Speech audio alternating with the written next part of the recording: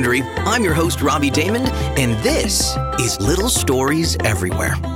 Each episode will bring you stories for kids that spark the imagination, take you to other worlds, and bring joy. This is part 1 of 2 of Best American Robot. Hey grown-ups, power up your family's playtime with the Nintendo Switch System, the home of Mario and Friends. Jump into the unexpected with Mario, Princess Peach, and more in Super Mario Bros. Wonder. Or challenge each other to a race in Mario Kart 8 Deluxe. Go to Nintendo.com and browse the full lineup of Nintendo Switch systems. Additional accessories may be required for multiplayer mode. Games, system, and some accessories sold separately. Vicky sprinted through the house, her white lab coat flapping behind her like a cape. As she slid into the living room on the recently mopped wood floors, she pushed her safety goggles up on top of her head. Finally, it's time! Vicky pushed her shaggy red hair out of her face, grabbed the remote off the coffee table, and flung herself onto the couch. Welcome to night 1 of our special 2-night finale of Best American Robot!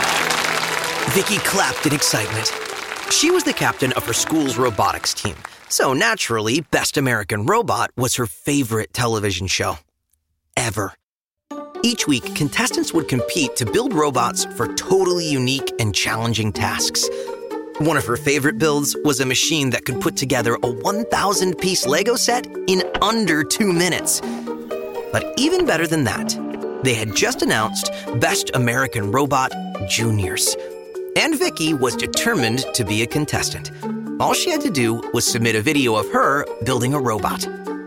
Vicky had been racking her brain for days trying to think of what kind of robot she should make. At first, she thought she'd make one that would peel oranges for her, so her hands wouldn't get sticky. Then she imagined building one that would sprinkle baby powder in her brother's shoes to stop them from stinking. But almost everything she could think of felt too small. She wanted to come up with something amazing. Tonight, our final 2 contestants will square off in our biggest challenge yet. They will have to build a robot that can climb. Suddenly, the TV went black. Hey! Vicky looked up at the doorway, only to find her dad holding the plug for the television. With broad shoulders and a stern face, he could be intimidating. There's a sink full of dishes, young lady, and you know the rule. Vicky's stomach sank. She'd been so focused on watching Best American Robot, she'd forgotten all about the dishes. Chores before fun. That's right. Now, get scrubbing. As Vicky skulked out of the living room, Sam, her older brother, skipped right by her. He had the same red hair and hazel eyes that Vicky had, but he was tall and gangly. His long, skinny legs reminded Vicky of a new horse. Well, I guess the TV's all mine tonight. Suddenly, her dad turned and looked at him. Did you fold the laundry? Vicky watched as her brother's face fell. Not yet. Their dad raised an eyebrow and pointed down the hallway. Then no TV for you either. Vicky and Sam plodded down the hall together toward their respective chores, both of them dragging their feet. When Vicky arrived at the kitchen, it looked like a tornado had hit it. Pots and pans were piled high in the sink. The counter was covered in coffee cups and silverware. Not to mention, everything was covered in tomato sauce. Ugh, gross. While Vicky scrubbed away, she found herself daydreaming. What if she could build something that could do all of these dishes for her? Her robotics team built an underwater robot with long arms that moved things from place to place. A dishwashing robot wouldn't be that much harder, would it? Washing the rest of the dishes flew by as Vicky brainstormed how she could make her vision a reality. The next morning before school, Vicky emptied her entire piggy bank into her backpack. She couldn't wait until her last class so she could go to the hardware store and get all the materials she needed for her new robot. As soon as the last bell rang, she jumped on her hoverboard and glided down the block, past the bank, the post office, and the bookstore, all the way into handy-dandy hardware. She zipped up and down the aisles, buying everything she needed. When she got home, Vicky ran inside, put on her lab coat and goggles, and went straight to work. Sweat poured down her forehead as she sawed, hammered, and drilled. Her tongue peeked out from around the corner of her mouth as she concentrated. She knew this was going to be her biggest project yet. That night, as Vicky hung up her lab coat and sat down to watch her favorite show, she was exhausted, but happy. She could finally enjoy a night off from some dishes. Welcome back. Tonight is the night we've all been waiting for. The grand finale. Vicky's dad unplugged the TV again. Really, Vicky? 2 nights in a row? All the dishes are done, Dad. Don't worry. Here, let me show you. Vicky marched toward the kitchen, her head held high. She paused for just a moment at the doorway to the kitchen, smiling back at her dad. Then she took a deep breath, stepped inside, and flung her arms out, gesturing toward the sink, like a game show host displaying a prize. Ta-da! Vicky's dad's jaw dropped as he took in the scene. 4 large metal arms grew out from the side of the sink, whipping around in perfect coordination. One of its hands was made of a sponge-like material, soaping the dishes, while another hand, made of steel wool, scraped away the last stubborn bits of food. Another smaller hand dried the dishes with a cloth towel before the last hand put every clean dish back into the cabinet where it belonged. Her dad looked over at her, a huge smile on his face. Vicky, this is incredible! Vicky felt tears forming in the corners of her eyes. Usually her dad was too busy to pay attention to the robots she built.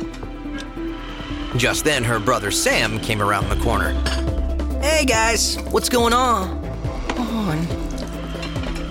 His eyes went wide as he saw the arms flying through the air. Whoa!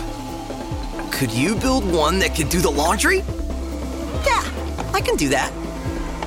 Sam slapped her on the back. Awesome! What about one that can cook? Her dad asked. Yep. Sam's eyes lit up. Even clean the bathroom?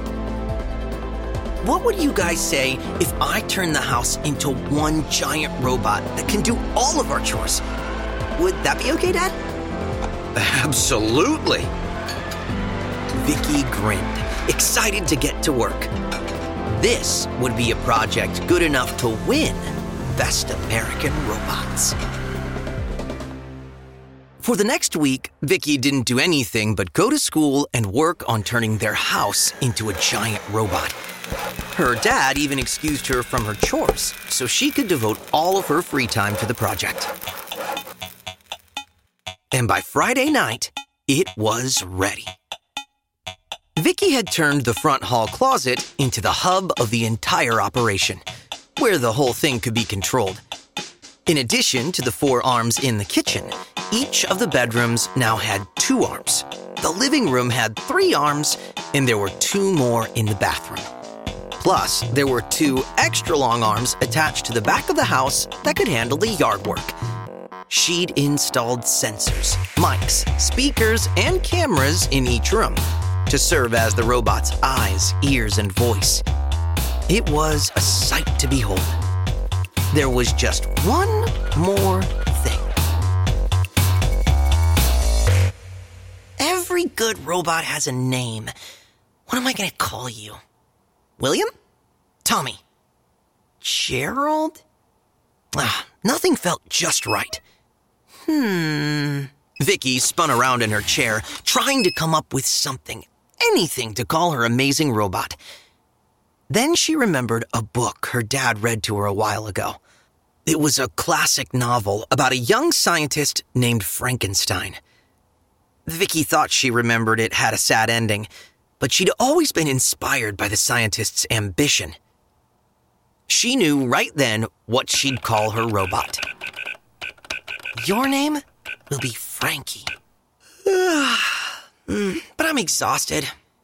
I can't wait to see how you do tomorrow, Frankie. Good night. For now.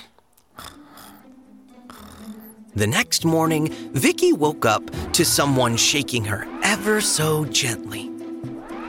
Vicky, it's time to get up.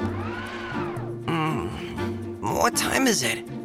It's just before 7. You programmed me to wake up early so you could check my work before you showed your dad and Sam. Vicky nodded and sat up. She shivered, the cold air hitting her as she tossed aside the covers. Before Vicky could say anything, one of Frankie's arms handed Vicky her big blue bathrobe. Another arm held out her slippers. You'll want these. The temperature in the house this morning is 65 degrees. Vicky grinned. She couldn't wait to see what Frankie was up to in the kitchen. Vicky trotted out of her room, excited to see what treasures awaited her. Sure enough, Frankie was cooking up a storm, making bacon and eggs and French toast. All of the arms whirled around the kitchen, squeezing fresh orange juice and setting the table. Frankie, you're amazing! Thank you. Breakfast is almost ready.